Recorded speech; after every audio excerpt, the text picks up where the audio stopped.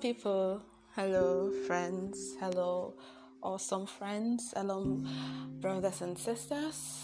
I know it's been a while. It's been a whole lot of time since the last time I dropped a podcast, and I really cannot say what exactly was my reason, but I could say that I was held up with a whole lot of things, work related, but whatever it is, it's just by the side.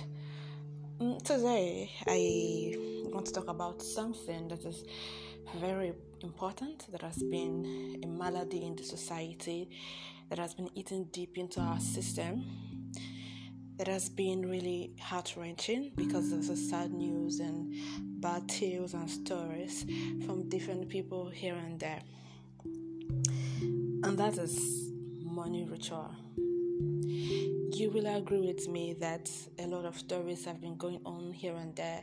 Not just stories, even the blogs have been carrying it, even the television stations, radio, and different social media platforms have been posting about rituals and about how it has been a menace in the society. And it is really painful to note that this has been going on, or the increase started as a result of how the society or the country has been going down economically, and it is really not something to be proud of, I know. And that is why I am really surprised that our youth will go as far as doing things that are really disastrous and unnecessary just to get funds. Now, looking at this, most of their targets are usually women. It is a pity that women are no longer safe in the society anymore. We can't really walk around in the dark anymore, and you really can't visit people. In fact, being in a relationship with a person ordinarily is really scary and frightening, as you don't really know who they are. You don't know if you can say they are genuine.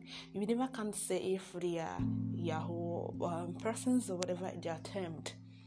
Yes, virtually almost every day you go online and you see news about female being killed and private parts being harvested, and you ask yourself questions as to why these things are all going on constantly, and why do people go through extreme lengths to do things that are really uncalled for. Why? Because of money. Now, I even took my time to go through Facebook. I went through Twitter and I saw some discussions online, and they were talking about Okite and some other things that people, how men or how guys go through extreme lengths as to sacrificing things or killing people just to achieve this aim. So people go as far as sacrificing their mom, some their girlfriends, some their sisters, some persons they just met on the street, or some people they don't even know at all.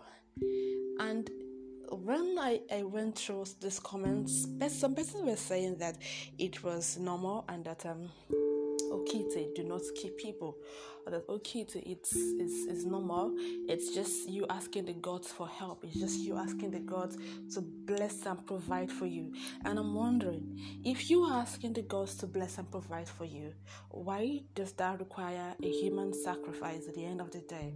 If the gods are to bless you, of course we know during the olden days people sacrifice goats, some sacrifice rams, some go as far as sacrificing whatever they choose to aside human sacrifice. But why ask for those things now? Is there really a ritual process where you sacrifice cows to get birth and you're not being asked for something in return? That beats me, because I'm not sure about that, and I'm really sure that even you that is listening to me right now is not also sure about that. So since there's nothing I can do, I just want to create awareness to ladies out there. Please, wherever you do, be careful.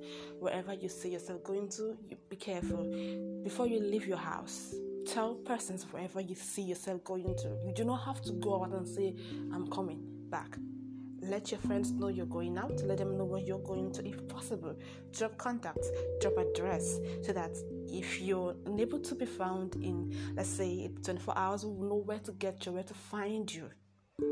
And please, be careful wherever you go to. avoid walking in the dark, and do not enter into anyone's car that you will not show off. This is not the time to be taking a lift. You don't know anybody. You cannot trust anybody, not even friends, not to talk of strangers.